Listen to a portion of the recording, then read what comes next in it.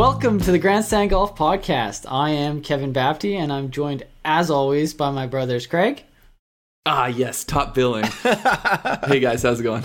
And Adam. What's going on, guys?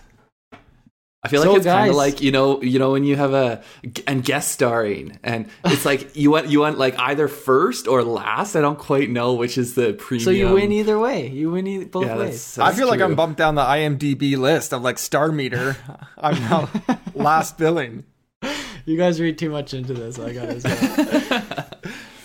I really just look at the two of you and see which one needs a little pick me up today. It's good because I did need a little pick me up. Well, let's get back to it. Golf is back. We just got to watch the Sentry Tournament of Champions on the beautiful island of Maui. Adam, why don't you give us a little bit of a recap? Yeah, so in perhaps the perfect way to cap off the odd year that 2020 was, we had Harris English go wire to wire to win the tournament, the quote-unquote Tournament of Champions. And remember, Harris is only there because he got the invite from the top 30 from the FedEx Cup standings the previous year.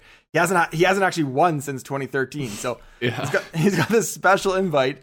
He's there in Hawaii for the first time in a long time. He's going wire to wire and is in a playoff with Joaquin Niemann, sticks his second shot, or I guess that's the 72nd hole, misses the eagle putt, then he gets to the playoff. He's in the playoff with Joaquin Niemann, gets a birdie, takes home the win, goes wire to wire, first win since 2013. What did you guys think?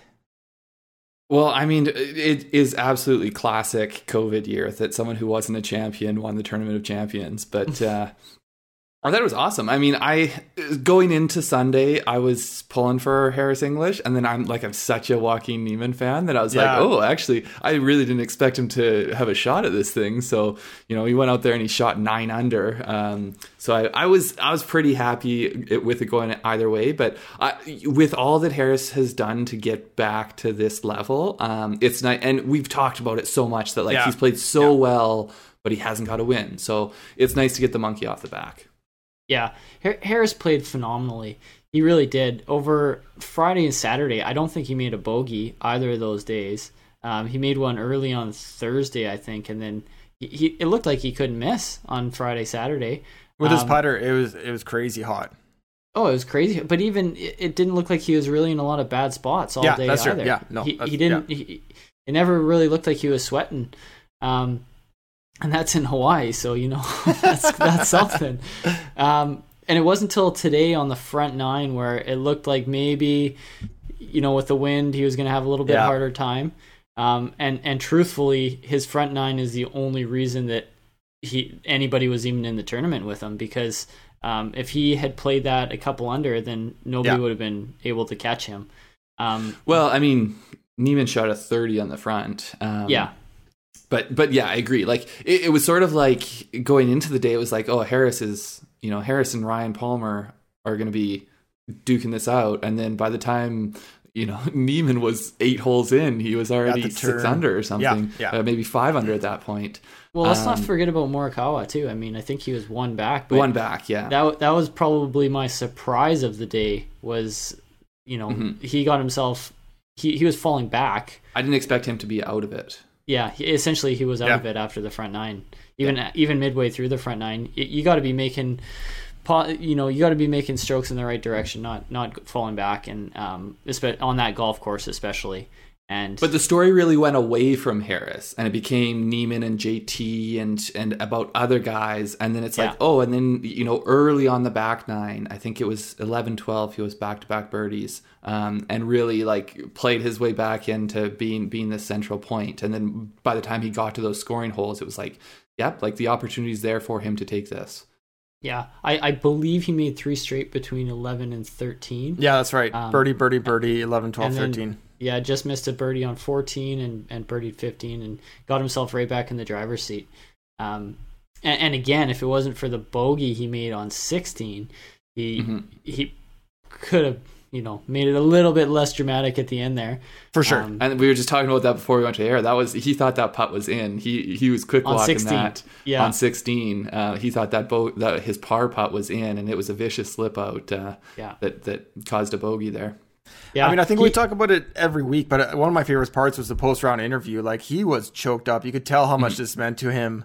Like, a long time coming, climbing back to where he is now, and to finally, I don't know, when you're playing well and you have that, like, well, he hasn't won since this. He can't close.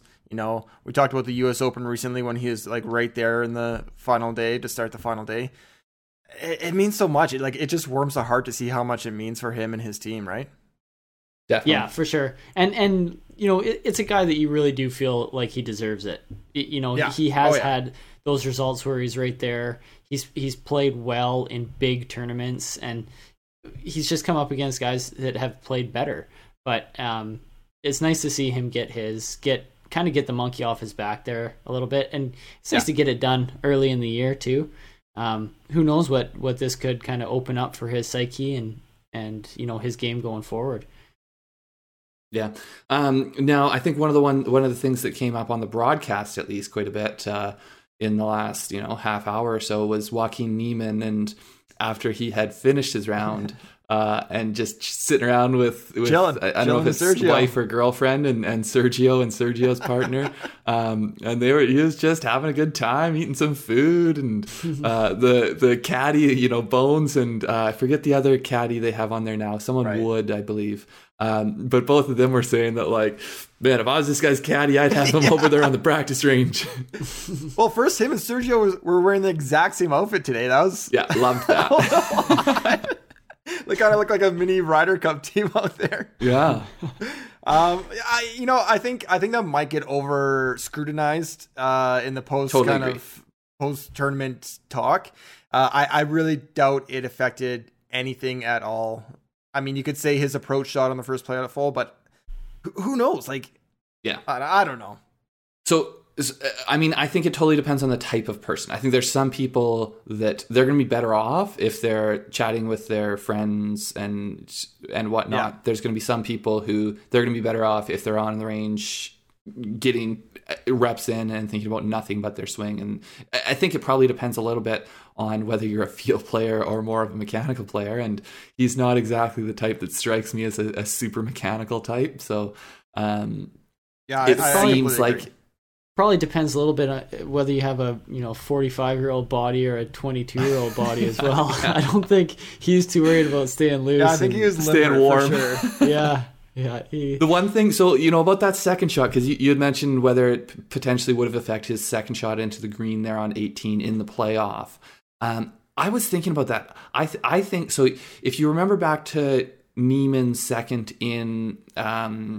On his 72nd hole, he put it out to the right there, which a lot of people had done, and then bounced up onto the green and rolled right near the pin. And it looked like it almost could have, but it landed softly and didn't get up that bounce. And then Harris's shot in the playoff did the same thing, where it landed softly. So to me, it looked like he decided that, okay, no, I'm going to try to go at this. And then he didn't hit obviously he didn't have the contact he wanted. But I think because they also mentioned that right after Harris's shot, Niemann sort of took a moment with his caddy and like almost reevaluated. And I think that might have been what was happening. Was essentially their plan was to play that same shot, bouncing off the green, off the green onto the green, and then decided to go at it instead and didn't quite catch it. Like, you have to essentially hit the perfect shot there, and he just didn't quite catch it.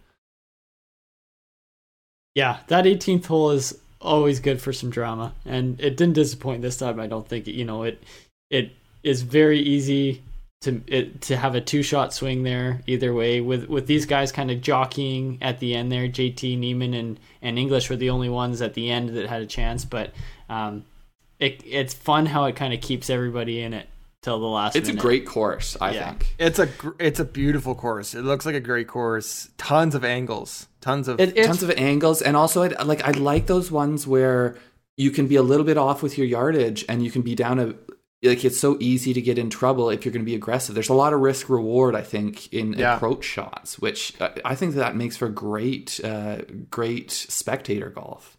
It's good spectator golf. I do think it needs the wind. Otherwise, those guys just eat it alive. Well, usually it does get the wind. See it.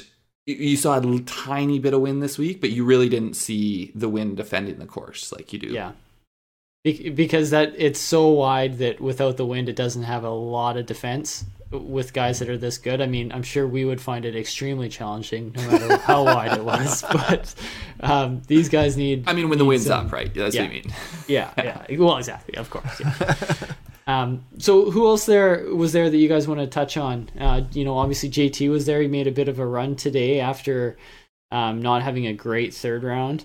I was a little surprised. I thought he was too far back to really contend. I texted you guys that this morning, but with the way those guys at the top play, they kind of let some of these guys back into it a little bit. Yeah, I mean, I think we'll talk about JT's weekend in a more complete kind of view later on. But I think controversial aspects of the weekend we're going to deal with later. But in terms of his golf, I think that weighed on him. Like he said it weighed on him on Sunday. So I also think that might be a little bit. JT is very media savvy and knows for sure how to communicate effectively, and that's the right thing for him to say. You can't say completely out of my mind. I had my apology, and I'm the best golfer in the field, so I'm just going to go out and win it. Yeah, but I mean, he came out. He was 4 under through his front 9. He put himself in a position that I didn't think he would be in to have a shot at this tournament. Yeah. We were talking about it, I believe, after the Friday round, Adam and I, for our showdown video that night. That was the round where JT really stumbled on the back 9. It was, he was playing, I think he was playing with Harris, and he ended up making a birdie on the last to stay at even par on the back 9 there. But it really felt like that was the point where he could have kind of run away with Harris from the rest of the field and didn't do it. And you kind of look back at that, and that's probably where the tournament got away from him was that even par 37 on the back 9 on Friday. It was interesting because it seemed like, obviously with Harris going wire to wire, there was sort of a always changing supporting cast where guys were kind of coming and going out of that first page of the leaderboard. I know after Friday, I had staked a few guys, JT, DJ, Reed. I was thinking I was in a pretty decent spot where those guys could make a move on Saturday. They all went the wrong way, and guys like Morikawa, Palmer went shooting up. So it was interesting in that sense how the tournament sort of ebbed and flowed a little bit, but Harris was the constant, and I think that's why it's good that he was, crowned at the end. And just real quick on that, because I thought Palmer, so his double bogey on 11 when he hit it into the cabbage, I sort of thought, I was like, okay, well, there's the collapse, and that'll be that. But he really impressed me with, continuing to dig, and he actually, he put himself in a place where he could have had a shot there in the last couple holes. He would have had to go birdie eagle, but still, like from where he was on 11 there, I didn't think that was a possibility. I was going to say that one other guy that seemed to be at the top of the leaderboard throughout was Palmer. It felt like my sleeper pick, a little bit of pat on the back there, but just want to add that one in. But his Saturday post-round interview, well, there's a couple things with Saturday, but his post-round interview, they said, your putting has improved so much. He's like, yeah, I have a line on my ball that I now line up. And I just hit it. I'm like, how is it taking you this long to get a line on your ball? So it's funny because I was watching, I don't know if you ever see the TaylorMade YouTube videos, right. But they put out great videos because they have such an awesome stable of pros where they'll get like 4 or 5 guys out at their practice facility, and they'll just be talking about golf and like different things they do. And there was one where they were talking about lines, and like half the guys were saying they don't use lines because they don't like it. And then like DJ was one of the ones who was saying he doesn't use lines. And then like this was obviously filmed, about a year or more ago, because now like he's super fastidious about using his lines. But I think it's almost like a pride thing in some ways that sure. Yeah, these guys, they're like, oh no, I'm a field putter. I don't want a line. I don't. Oh, this kind of helps. Let me do that. I can relate but the other thing about Palmer in that Saturday round was he had the potentially improving his lie ruling, which I always think that's a bunch of bogus. I mean, quick thoughts. I think it's completely nothing at all. I think it's. What do you guys think? Like, was there anything to it? Yeah, well, I think that if it was happening to me, I'd be improving it as much as I could. I gotta hit the same shot again. Come on. I think it's silly that like the determining factor is that whether or not he intended to improve his lie. Like to me, it should be like if he kicks the divot out of the way and then his ball rolls where the divot was, then it doesn't matter what his intent was. And if he kicks the divot out of the way and the ball's not near there, then it's like, to me, that's how the penalty should be determined. But golf still seems to want to judge everyone's intentions. But that's a new shift. The intent thing is a new thing. It's within the last few years. Like the whole Zach Johnson at the Masters doinking one off the toe of his club and off the tee marker. Back in the day, that would have he would have had to hit his next strike shot. The ball. No, he had no intent. It was a practice swing. But that's what I mean. Like, But back in the day, they would have said, "Okay, you're line one there. Now you can't tee it up." No, I think that should be the case. I think you can learn how to take practice swings without hitting your ball. I don't disagree, but there was a shift towards intent, and I don't know all the details about it, but there was a shift a few years back that it's now an intent-based thing. So I mean, if we could use it in our legal system, I guess we can use it in our golf rules, but it just still seems very silly to me that the determining factor on whether or not something's a penalty is whether he was kicking the divot out of front. So like, what if he's frustrated because his ball's gonna roll into this up against this divot and he kicks it out of frustration that his ball's gonna roll? Is that improving his lie or is that out of frustration?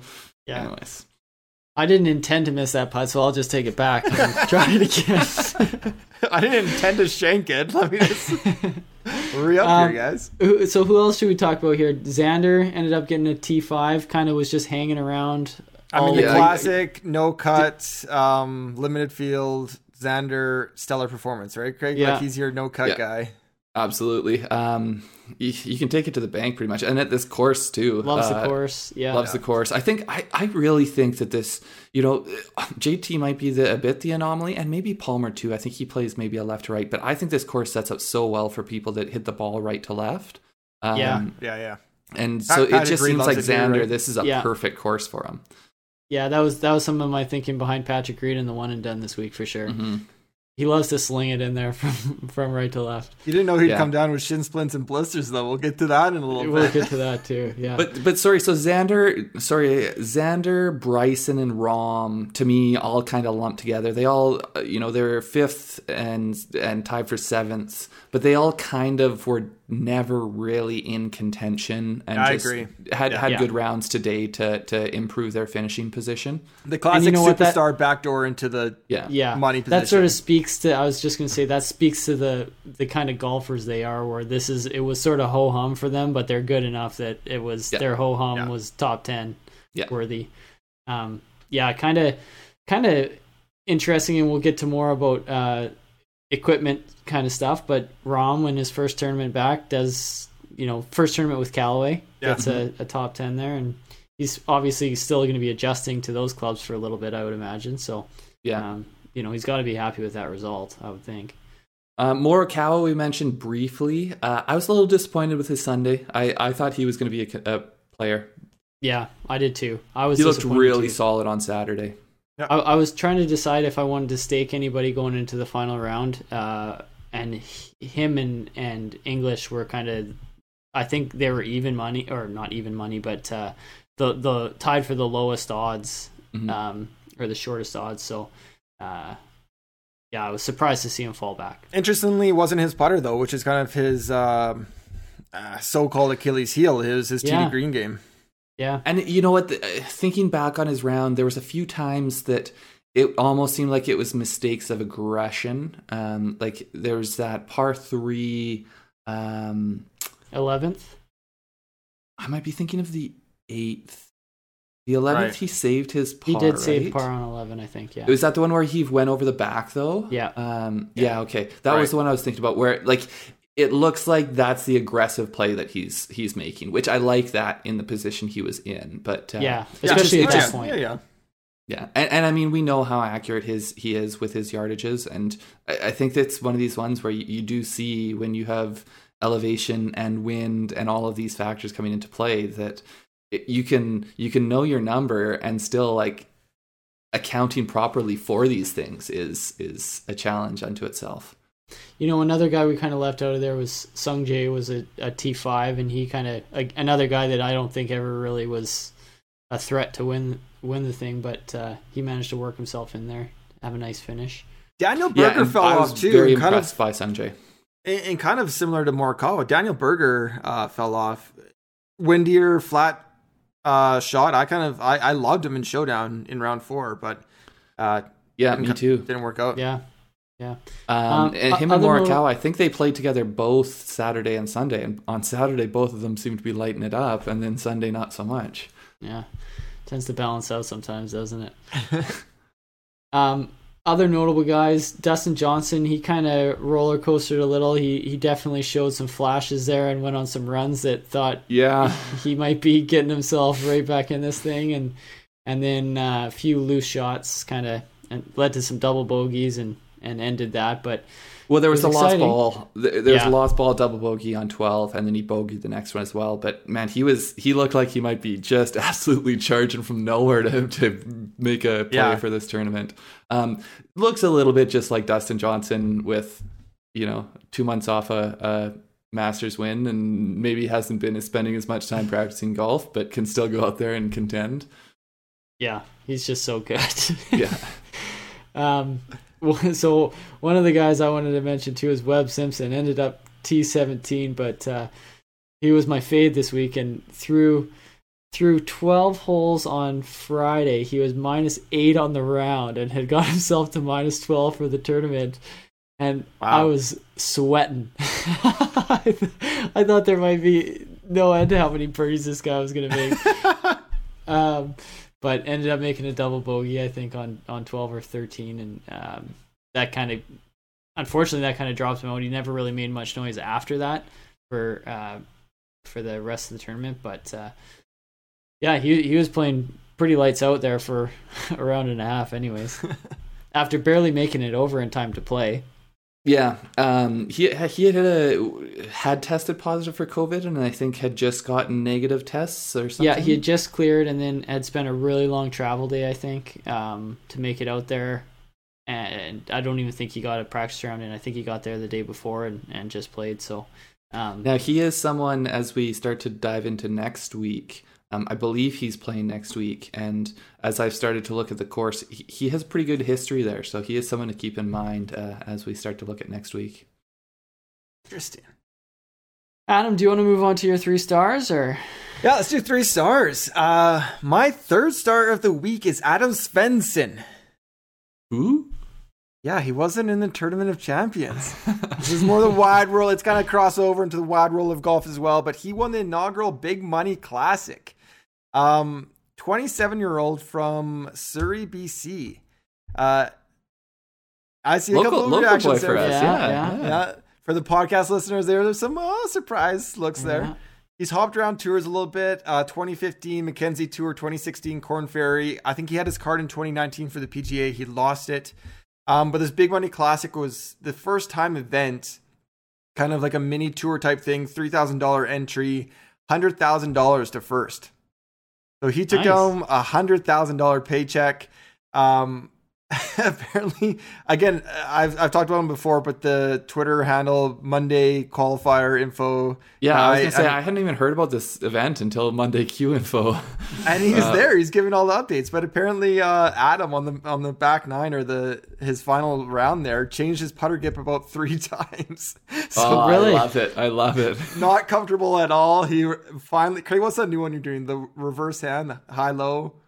Just cross high low opposite hand. Finally went opposite hand. It used to be called cross-handed, I feel like, but I don't know what it's called these days. So yeah, he changed it up, got a few birdies, and then took home the $100,000 payday. Well, I remember a few months ago I was listening to someone. It might have actually been Ricky, but someone was saying that like when they're practicing and they're not putting very well, they'll just like change up their putting grip. Just so that then they can change it back and feel like they're back to being normal and almost resetting a little bit. which I think that's just a cool. Didn't we have Joel Damon at the Mayakoba do the Happy Gilmore a few? Yeah, he was doing the dropping his low hand down. Hockey step grip. Yeah. He made a few birdie putts that way too, I think. He did. Yeah. So that's the third star. Watching him going forward, I think he's Corn Ferry like alternate almost. So he's got some work to do 2020 is just, I feel like, hammered the Corn Ferry and Mini Tour guys. So nice to see if they can keep $100,000 is nice to kind of keep them going for a little while. Hopefully, keep the dream alive. It'll buy a lot of float for those guys that the ability to continue playing golf can be very much hinging on whether they can find money to get into tournaments and travel and all that kind of stuff. Yeah. Second star of the weekend, Joaquin Niemann. Super impressive 9 under Sunday. Just one thing here. He's only 22. Like, we have to remember how young he is. He's still 22. He's younger than Colin Morikawa. He's younger than Victor Hovland. He's younger than Matt. Maybe not Wolf. Just super talented kid. Like, it's all going to come together. It's just going to be fun to watch. And I'm a huge fan. Yeah. It's fun to watch him when it does come together, because he's a little bit streaky, and it's fun to see him when he's on a heater, because he can take it deep. Yeah. Absolutely. So for a little while, until Harris came out and won this, I actually had in my notes, it seems like Niemann's the only one who's trying to win this, like, just because it seems like, how sometimes it seemed like Palmer and Harris were like just hitting to the middle of greens and that kind of thing. And it just seemed like Niemann was just going at everything. He was like, I'm going to try to go at this pin and try to hit it really close and then make that putt. Yeah. Yeah. And he could have been lower. He could have been a few, that could have been 11 under or so. I mean, correct me if I'm wrong, but I'm pretty sure he parred 18 as his final hole, didn't he? He parred both 15 and 18. Yeah. The two par fives on the back. So, the two scoring holes on the back. Yeah. That's right. And both of those, he was in great shape off the tee. Yeah. Yeah, that's wild. I think he missed 5 footers or 5 or 6 footers for birdie on each of those. So he definitely, he was right there. He could have gone deeper and he could have taken it, but still a super impressive round nonetheless. And first star of the weekend, it goes without saying, Harris English. Like at the top, I said he's won twice in 2013. His drop off was pretty significant. He dropped, I think, as low as 369th in the world in 2019 after the Corn Ferry Tour final. I think he has kept his PGA card throughout his entire career, but he hopped down to possibly improve and get some standing.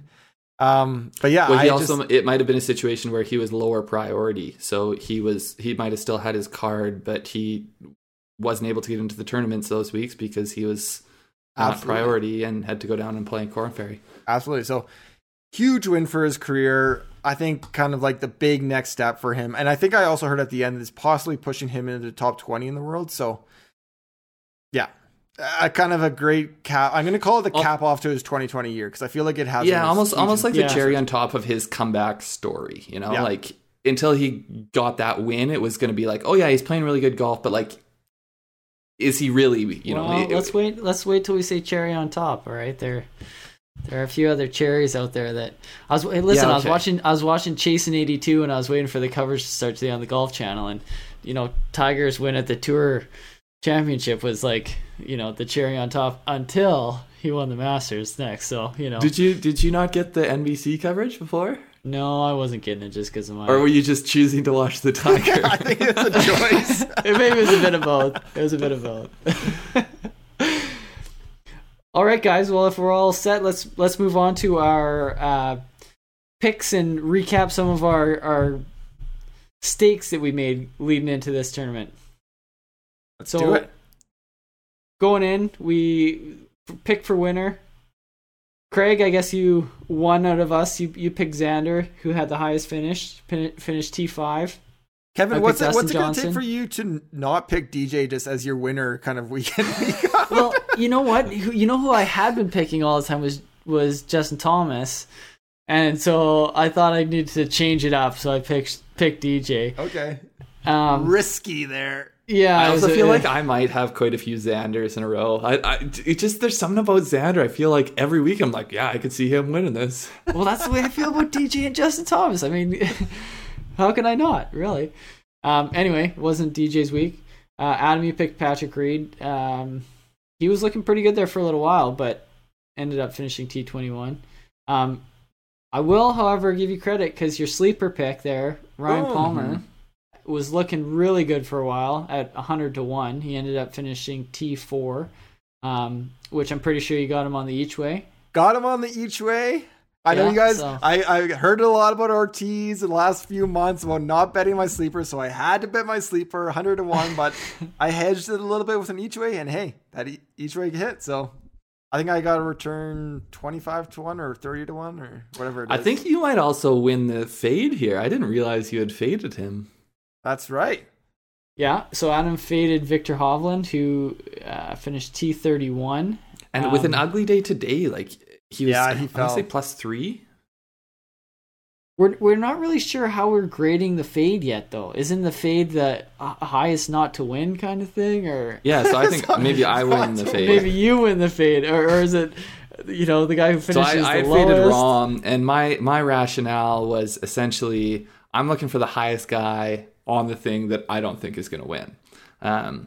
Maybe it was a little bit due to the equipment change, but you look at his course history, and I want to say he had a 10th and an 8th, and you compared it to the other guys he was up around for odds, and it's like, oh, JT, like multiple winner, DJ, multiple winner. Like, it's just like Xander won and playoff loss, like all these other guys. Yeah. It's not a huge field. So like a 10th and an 8th in previous years wasn't exactly like he loves this course. Yeah. And like you say, you got some of these guys that just have, in our winners picks there, Patrick Reed, Xander, Dustin Johnson all have a great course history there. So it's hard with a guy like Rom when you're not really you have pretty short odds on him anyways. It's hard to back him at those odds. So, I mean, good fade. I'll give you the win for the fade this week. I don't know if Adam would agree. Giving who? Craig? I'm giving Craig the win. I humbly accept. I didn't even have to think I had to give a counterpoint there, but unfortunately, our top Canadian, I'll just leave it alone. Our top Canadian picks of Mackenzie Hughes were kind of all wrong. Losers. There's only two to choose from, Nick Taylor and Mackenzie Hughes, and we all went Hughes. And unfortunately, I believe he finished tied for 41st. Hey, at least we all picked someone who was in the tournament, because we've had history of not always doing that. So I don't know if you guys saw this, but on Twitter, so same Twitter account, Monday Q Info said Mackenzie Hughes shot under par every round and finishes dead effing last. And then Mackenzie Hughes responded and said, I actually tied for last. I don't know. I like the attitude of Mackenzie Hughes going into the Sony Open. Yeah, you gotta like it. Or maybe not so much. Given that he tied for last. But attitude versus play, I don't know. Yeah. So one and done. Do you guys feel like you're happy with your Patrick Reed? No, I don't. And I don't really want to talk about it because I feel like you use him for the Masters, right? I feel the same way. Like my Masters pick of him, I felt like I was golden at one point, and then he just like didn't get it done. And you're like, man, I knew he still did decent at the Masters for you for kind of the level of pick. Yeah, I don't know. I'm just happy I didn't waste next week's defending champion. When it's so clear he's got a course history there. No, I'm obviously disappointed with Patrick Reed in my one and done, but it's. I got a quick question for you guys. So we're kind of one quarter through the season of our one and done. We're doing the PGA season. Have you guys penciled in your other spots, like major tournaments or all tournaments, or? I have rough ideas, but I'm also not totally like I have rough ideas of like guys that I'm saving for like some tournaments, but I'm also going to play what people like their form. So like, of course. If the top guys I have left going into a major, one of them's on really good form, it may not be the one that I've potentially penciled them in for. I'm just going to use them there, Yeah. Kev? No. It's not a good strategy, but I haven't taken the time. There's guys I obviously have in the back of my mind that I'm saving for majors and the players and the big purse tournaments, but No, on a week by week basis. I got my players penciled in. I did make a list today, kind of crossing off the names that I do have, so I can kind of wrap my mind. Yeah, I want to kind of go a little bit deeper into the courses and the events, because I just kind of I've got a stock of like good guys left, and I've got a stock of big purses left, and it'd be nice to like, oh, actually, you know who has great players history is this person. But then they're coming in miscut. Yeah, you're like, oh no. I'm kind of realizing too that maybe the only reason I'm leading in this thing is because I've already used my DJ pick, whereas you guys both still have it in the bag. That's probably the difference right now. Are you still sitting on Rom though, or did you use? I am sitting on Rom because you guys both played him. We used him at at the US Open, and I used DJ. I will say though, this was a bit of a tricky one because it was such a small field and with so many elite players in it that you had to use up somebody that was pretty good, and you didn't want to waste the start, which I mean we all kind of, it could be argued we all did, but you know, you don't want to play one of your marquee guys necessarily either. So yeah, it was a bit of a tricky one, but I mean at the end of the day, kind of no blood. There's what a no difference. It's a wash. It's a $6,000 spread. It's a wash. No blood. So we're gonna start a new segment here. Good bets, bad bets, red bets, green bets. It's just like when I'm reading the Dr. Seuss books. I was going to say, Kevin, as a young father, I feel like you're going to nail that intro, and you just stumbled right over the top. Okay, let's try again. Before, all right? Good bets, bad bets, red bets, green bets. Hey! Got it. Adam, why don't you start us off? I think you had the best bet of the week there. You know what? I had a pretty good one. So on DraftKings this week, I had a dollar showdown. In the dollar entry showdown, I used all 4 of the picks from our showdown video that Craig and I did for Friday's show. For round 2. Filled it in with a couple other studs. I think Berger and someone I'm forgetting. But turned that dollar into a third place $150 win, baby. Nice. And that was Scotty Scheffler and DJ, I think, were my 2. Because DJ had an ugly first round, and so I felt like everyone was going to be sleeping on him. DJ certainly helped.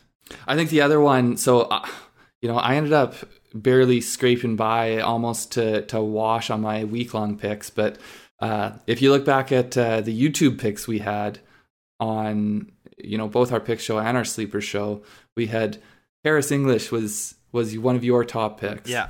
Neiman was one of my top picks. Palmer was your sleeper. Yeah. Xander was my other top pick. So, and we're not picking 8 guys here. We're picking 2 each this tournament. So that's from a limited field to get that 1, 2, 4, and T5th.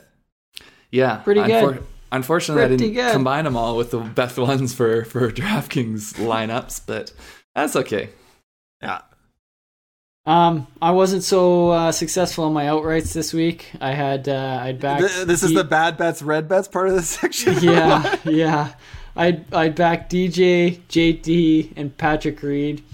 So Patrick Reed. I had to put my money where my mouth was. Was that live odds? Sorry. So this is beginning of the tournament. So I will say I had the platform I'm using, Bet365. They do give you some pretty nice cash out options at different points. So, or nice. I mean, I'm sure they're very statistically very cautiously trying to give you as little money as they can. So I kind of had a strategy going into today that if JT got off to a hot start, I was going to cash it out and at least get my money back. But then he started to play a little better, and I thought I'd let it ride for a while. And end of the day, didn't cash anything out, lost it all. But get back up on that horse next week, and we'll see what happens. So yeah, I'm not going to worry about it. I liked where my head was at going in. I felt like I had a good handle on it. My guys just didn't make their putts. It could have been a different. My favorite was when I saw the text from you saying, "Should I cash this out on JT?" And then as I read this, I see him lip out his par putt to make a bogey on the second last hole. I'm like, probably can't get that cash out anymore. Yeah. It disappeared pretty quickly after that. That was for a loss, though. Anyways, I don't need to relive that Terrible moment. That heartbreak. Yeah, that heartbreak. Why don't we move into our stock up, stock down, guys? Craig, start us off. Okay, moving up. This is a pretty easy call for me, I think. Ryan Palmer. I've been on and off of him on DFS. I think he's a very streaky guy. Yeah, I had mentioned, when we first recapped the tournament, I was so impressed. First off, what he did all week long, but when he made that double on, I think it's 11 or 12 there. 11. The 11th hole, the par 3 there. Yeah. I just had decided he was done. There's no real shot he has in this tournament, and he just gutted it out the rest of the way and really did well to end up with a 4th place finish there. Which, when you're looking for guys in DFS or whatever, maybe an each way, you've got an each way on someone. Yeah, baby. You want someone who, they're going to make a double bogey, but they're going to go out there and they're going to make some birdies afterwards to keep moving up the leaderboard if they can. Well, it's kind of funny because after 11, in the final group, they start running out of players to show. So I'm like, it's going to be at the point where they don't show Palmer. Like, they'd rather show Harris is like shot for a 5th time. But then he started making birdies. And I'm like, all right, he's playing himself back into it. There's a chance for a 5th place or better. Yeah. Stock down. I got to go Hideki. Hideki Matsuyama, my boy. It hurts. The person who Mackenzie Hughes was lucky to tie with was Hideki Matsuyama, who he would have been somewhere around the top 10 odds going in. I know because I paid for him in a few DFSs, and he unfortunately was one of those reasons that all my other good picks did not end up with such good lineups. His putting was atrocious the first 3 rounds. He lost, I want to say he probably lost over 7 strokes through the first 3 rounds putting. I don't worry about Hideki in the long term. I think he needs to figure out the putting thing. I think he is playing next week, I'm pretty sure. So hopefully we saw a good Sunday from him. He was I want to say -4 or 5 today. So hopefully he can turn it around. But yeah, you really got to think that's a stock down day. I think also the big thing, first term in 2021. 2021 is a big year for Hideki. And I think the big reason is the Olympics in Japan. Right. There is going to be a huge amount of pressure all the way leading up and absolutely at the Olympics. Yeah. So I'm cheering for him. I want him to get either that major or Olympic medal. I don't like whatever it is. He's too talented. A gold this year would be pretty nice, even without a major on his resume. I think he could Japan win a would gold. no major. He'd be a hero forever. Yeah. It's kind of like the Canada hockey gold medal when it's in Vancouver or something like that. Yeah. It doesn't really matter anything else that happens during those Olympics. It's like, if we can get this, then we'll be happy. We're good. Yeah. All right, Adam, who you got? Stock up, Sungjae Im. I feel like Sanjay is kind of like, I'm the coach and he's like the coach's son or something. Like, I'm really hard on him, but I also like have to give him like a job well done when he does do a good job. And he's been in a few of the stock downs for me over the history of our podcast this past year, but he's stock up for me this time. PGA Tour stopped. He flew over to Dubai for the European Tour finale. He finished 14th there. Came in here, finished 5th. His best result of all the players at this course for the first time. So I think there's probably 7 or 8 of them. He was by far and away the best of that field, and he led the field in strokes gained tee degree at 2.38 average across 4 days. So really on top of his game, and kind of with a hot putter potentially could have had a different result.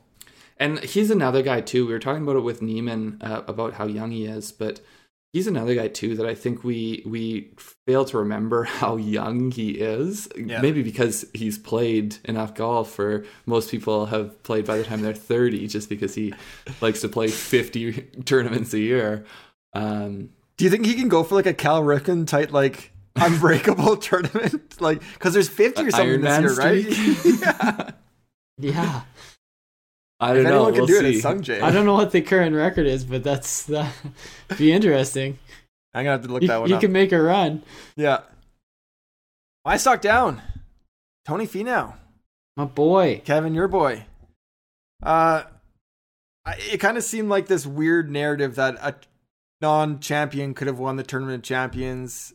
You know, Harris English pulled that off, and it's a really cool storyline. A lot of people like Tony Finau coming in, you know. What better non-champion, eh? Yeah. I mean, he has that name tag that goes along. Like, he needs to win more. Throughout the tournament, negative strokes gained putting, negative strokes gained around the green, and no negative strokes gained approach. I'm just trying to think here. I don't know if I saw a single second of Tony Finau on the broadcast over the course of the 4 days. I didn't. No, I'm going purely from stats here. I mean, from I know, but like that shows how his tournament. Like there was no highlight that they're like, oh, and here's Finau making an eagle here, or no. Well, he started off with a 74, so he was pretty much out of it after day one. Then nothing highlight worthy to show outside of the normal.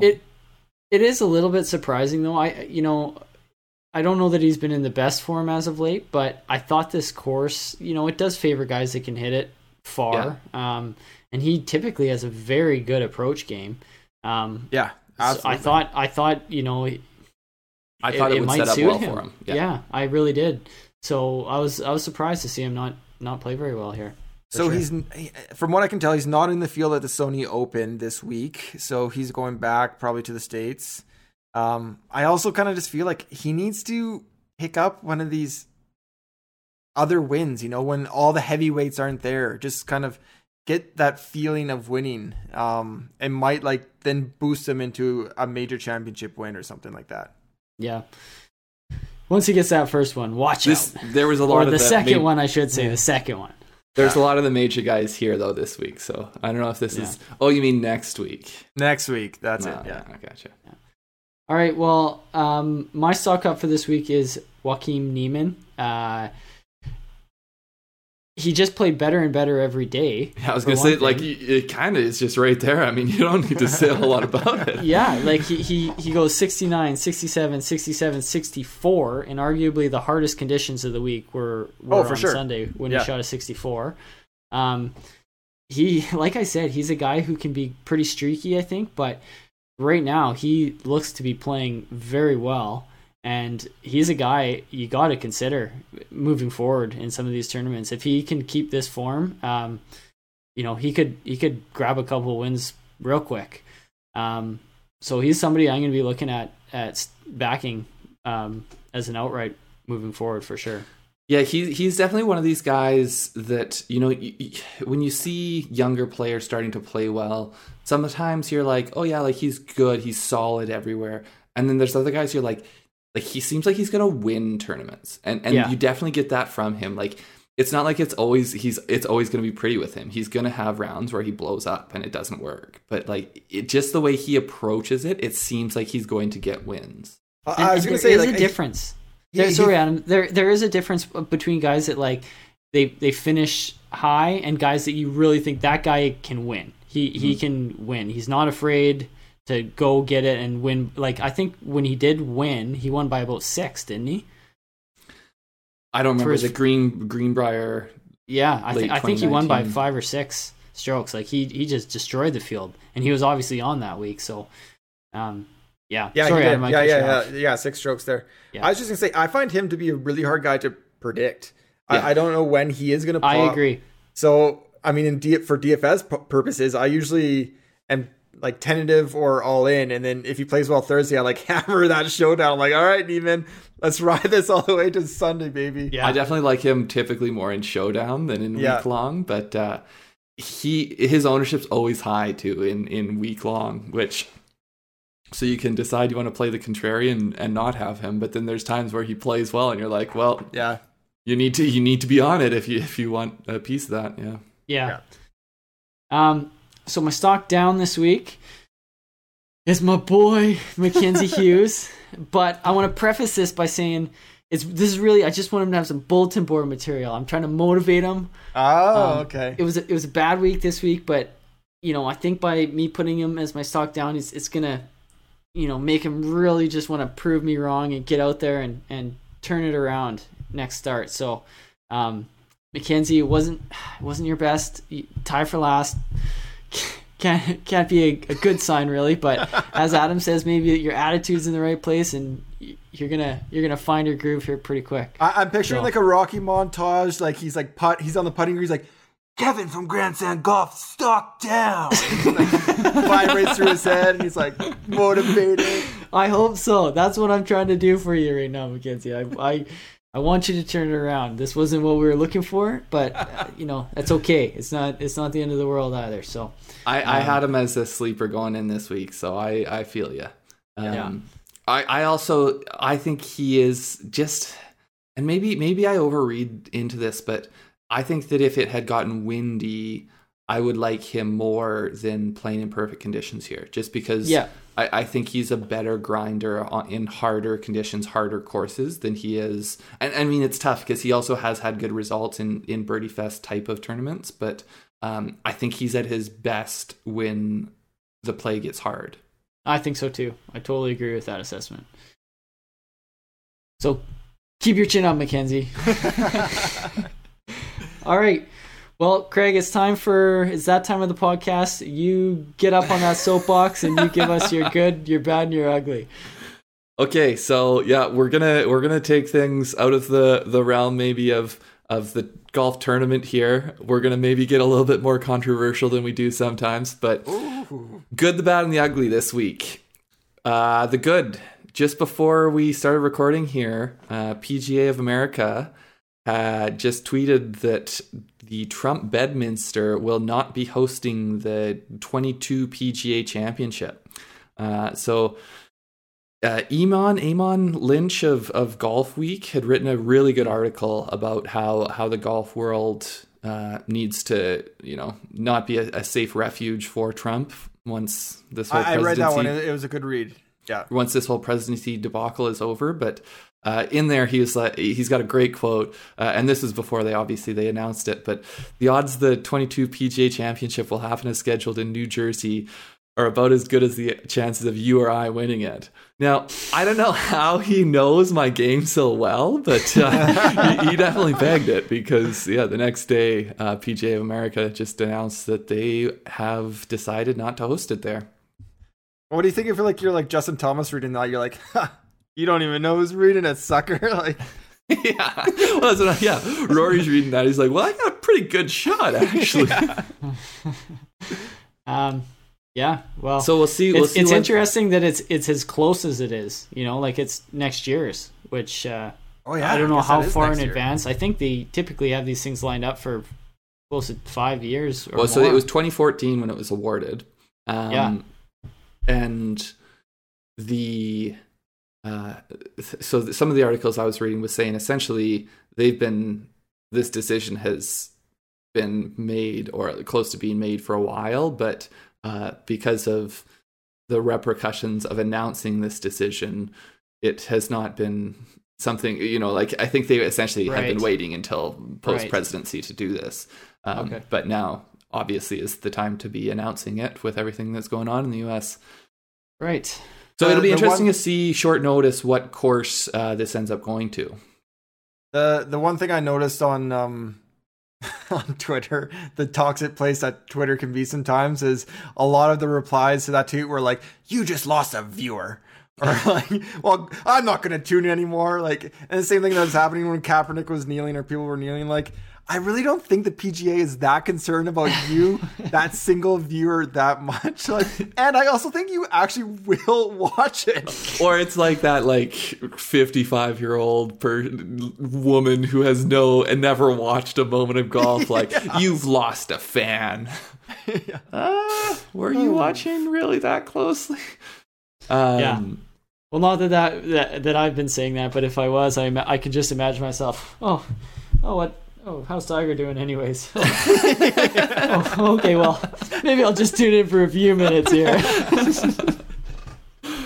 Okay, so that's the good. Moving on to the bad. So, and this one probably is a little bit controversial because these are complicated situations, but Gary Player and Annika Sorenstam accepted the Presidential Medal of Freedom. It was the day after the riots call it an attempted coup, whatever you want to call it, but it's the day after everything happened in the U.S. Capitol. It was done, from what I understand, it was done closed doors and was not publicized, but it still is really just a bad look to be accepting a Presidential Medal of Freedom from someone who's just potentially tried to lead a coup of the country. I don't know if we need to get any further in depth. I also understand that those type of things, like, does rejecting it really do anything? Does that, I mean, I have a couple of questions. You guys are the smart ones. So, like, what is the Presidential Medal of? And as an ignorant Canadian, I'll preface it by saying that, like, what does the Medal of Freedom really mean for these two people?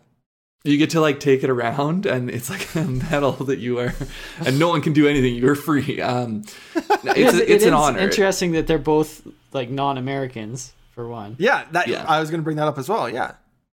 Essentially, it's just a civic honor, from what I understand. I don't think there's anything beyond that goes along with it. You definitely don't get the "sir" in front of your name.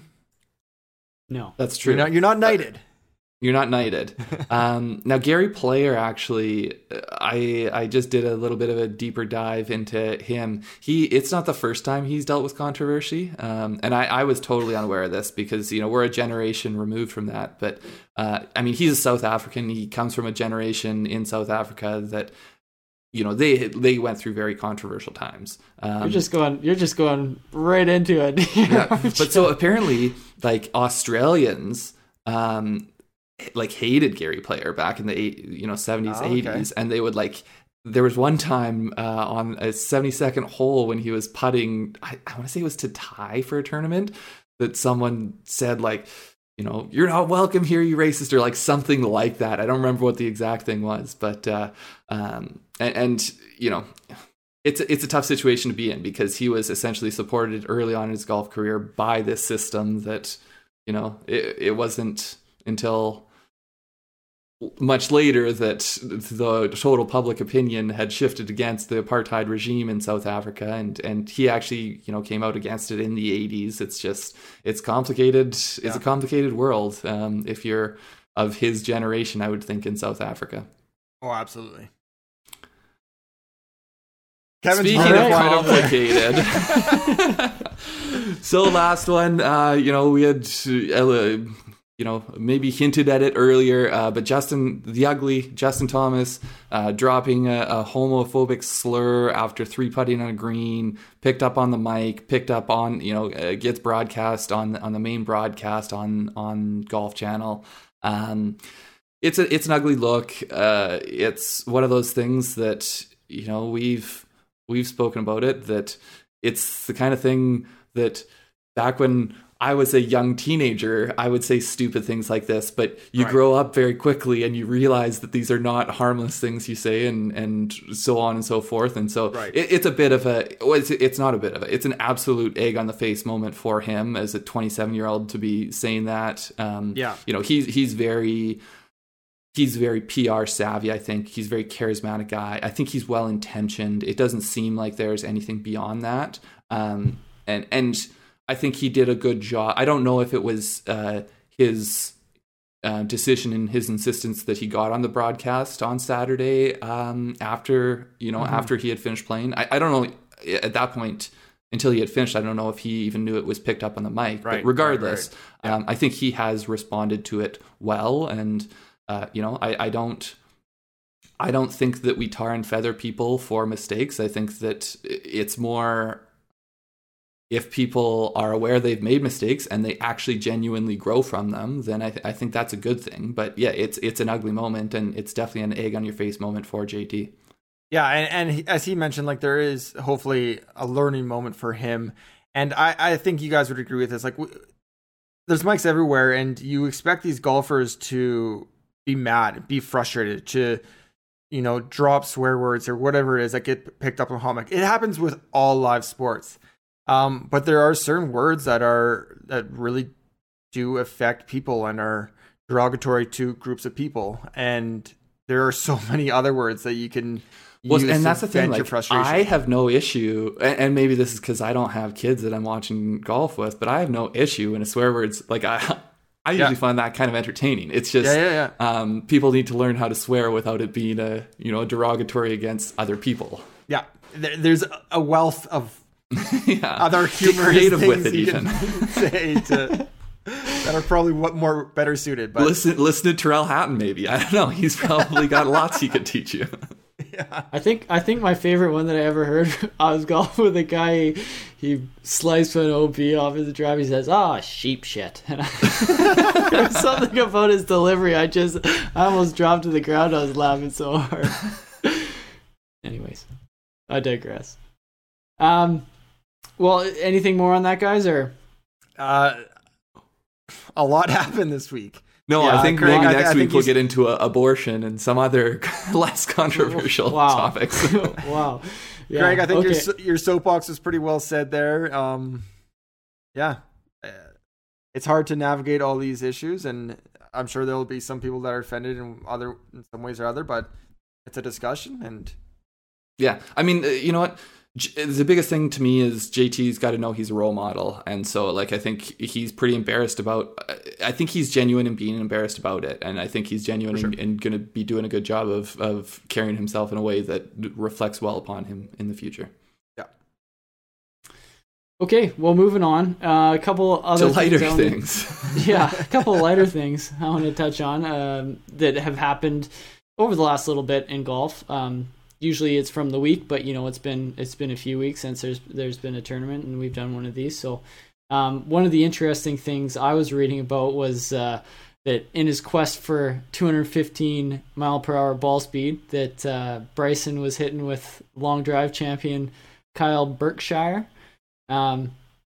And I guess they were talking about how these guys are swinging. They're going back and forth, swinging as hard as they possibly can into nets. And have you seen the videos or no? I've seen a little bit of it. Yeah, they got thunderstruck at Bryson's place. It's pretty entertaining. Yeah. So I doing a little reading about it. I guess what they're trying to do is they're going so hard and they're getting so amped up. Berkshire said that he's actually blacked out before, that he's gone so hard at this for so long. And I guess Bryson was saying he didn't quite get there. He got some tunnel vision, but he didn't quite get to the point of blacking out. But so I guess the idea behind this is that you're going so hard that you're trying to break down your central nervous system and the limitations that your central nervous system has placed on your body, and then trying to retrain it to push the limits of what. So sorry, when you say going so hard, do you mean like aerobically or like I don't understand. You know what? I've never got to this level, so I don't exactly even know. It's just an intensity and aerobically, I'm sure, and I don't know. I've never. But like, been is it like they're working themselves into like a frenzy? I think so, to a certain extent. Yeah, you got the music playing to jack you up, and you're giving her. This is like Viking berserkers trying to get into Valhalla. Like, they're just trying to get themselves into I don't even get it. So like, if you're an NFL running back and you want to do that, like, I get it. Like, go pound. You're gonna like burst through that like line, but then like. Bryson needs to be like, do that, but then like tightrope walk like between two buildings. Like he needs to get to the putting green, but he's blacked out from all his like rage. Well, maybe it's more like he's doing this. He's doing it in practice, and then extending his ability that he then takes onto the course. Did you guys see his interview post round today? Talking about the 48-inch driver and how it's definitely, it's definitely going to... depends on the course, right? Yeah, it depends on the course. He was afraid, it's going to be too long for Kapalua, which that's a long course, so... Well, the thing, I think it's more just, or from what he was saying before the Masters, I don't know how much stock I'm going to put into it being too long. Essentially, he hasn't got his miss. Like, one of the things I think in the absurdity of Bryson that we miss is for how far he hits it, he is hitting it super accurately. Oh, yeah. And so the 48-inch driver, I think he just hasn't gotten it to a narrow enough sort of dispersion of, obviously if he totally loses it, it's gonna be lost. But his actual narrow dispersion, he hasn't gotten to a place that is really going to be something he can put into play in a strategic way on the course. It's not going to be advantageous for him yet, but I assume he's going to get there. So I'm excited to see it. What I'm picturing in my mind is, like, if you guys remember in the Olympics, like before those big like Olympic lift competitions, and they're about to go out and they're like getting the chalk, they're like banging their bodies like almost like doing like a haka. And then I've gone to the gym with you before, back when you were playing football.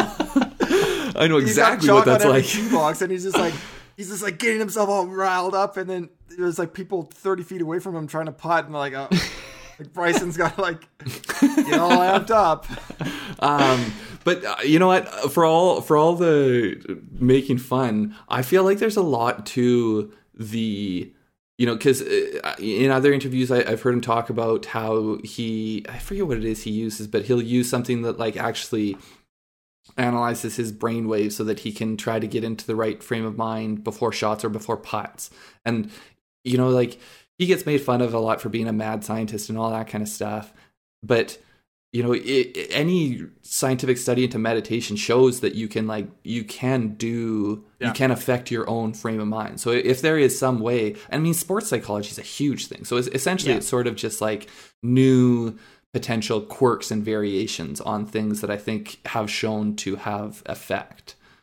Well, and make no mistake, this whole distance movement or whatever it is that he's driving, it's not just him anymore. Like, there's what he's done has been noticed, and there are a number of other players out there that I've heard about that are experimenting with longer shaft drivers now. It's here.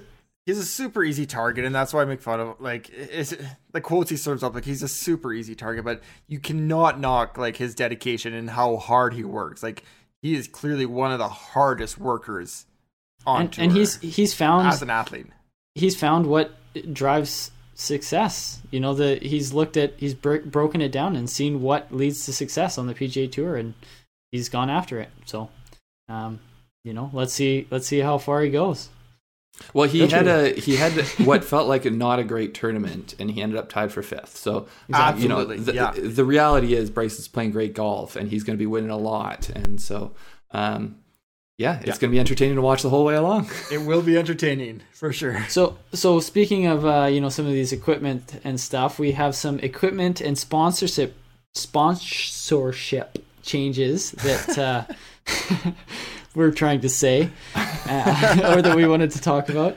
The first one we already touched on, Rom joining Callaway, and that was a pretty successful, I think, first tournament. It'll be interesting to see. I think he played Callaway in college, if I'm not mistaken. It's a big one though. Like, in terms of these equipment manufacturers, like TaylorMade has a host of the stars, and so for Callaway to steal Rom from them, it's notable for sure. Yeah, maybe. Yeah. And then I was gonna make a coup joke there, but it seemed like it was too soon. Too soon. And then Adam, I think you wanted to talk about another one. Well, Patrick Reed is no longer a Nike athlete, but he's not any athlete. Like, he doesn't have a clothing sponsorship deal right now, which seems one of the most bizarre things I can think of. So he's wearing this G4, which I haven't heard of before. I don't even know if I'm saying that right. I haven't heard of before this week. I'm not a big...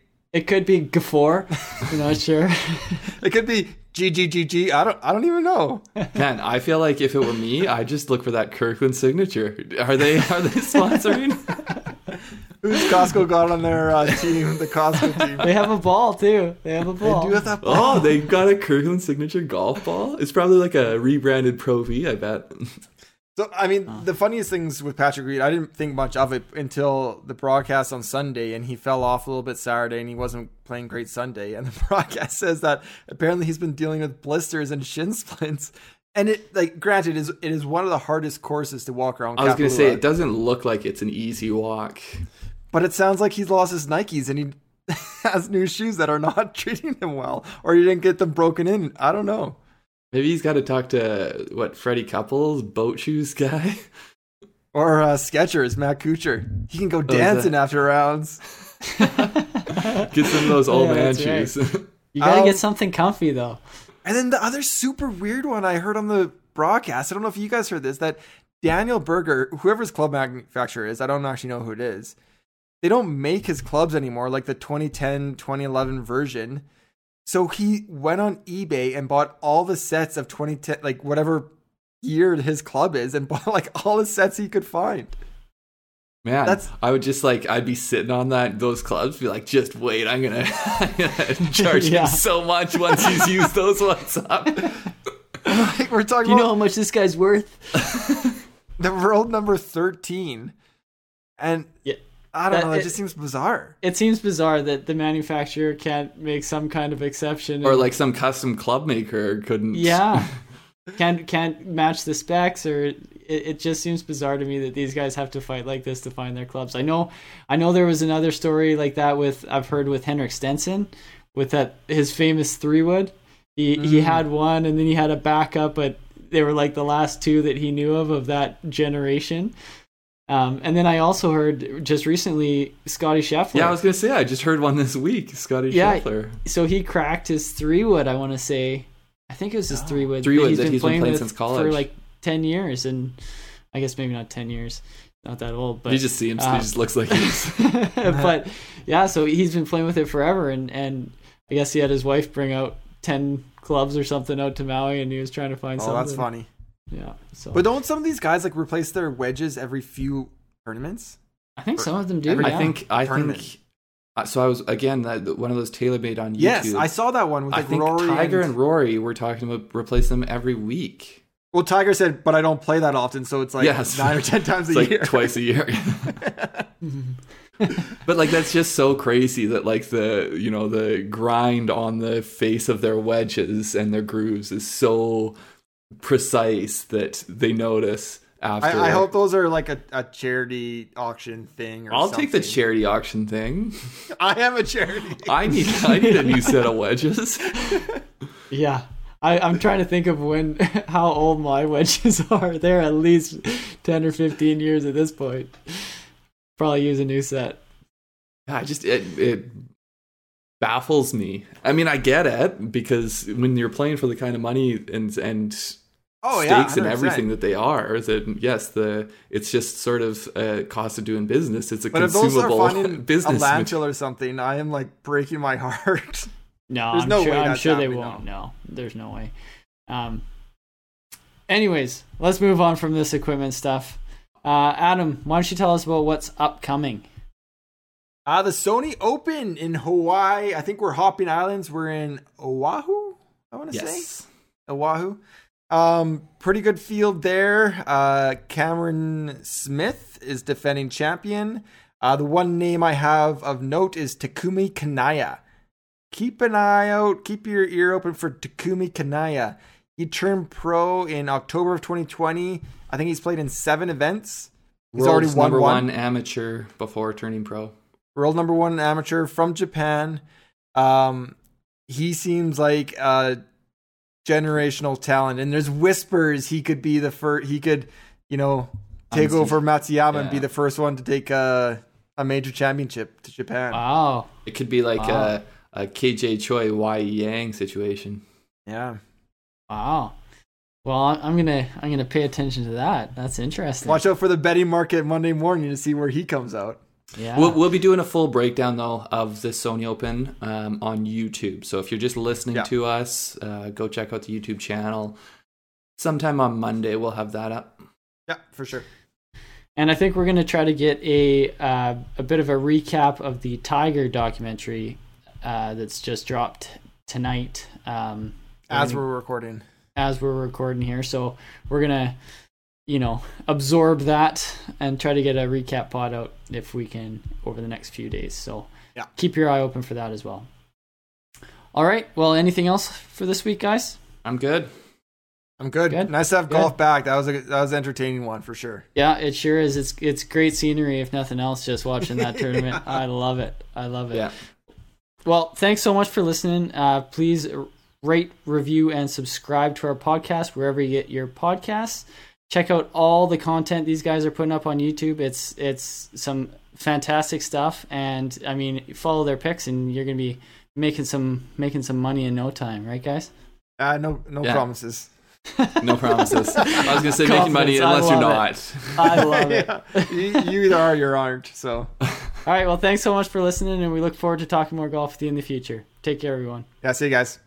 See you guys.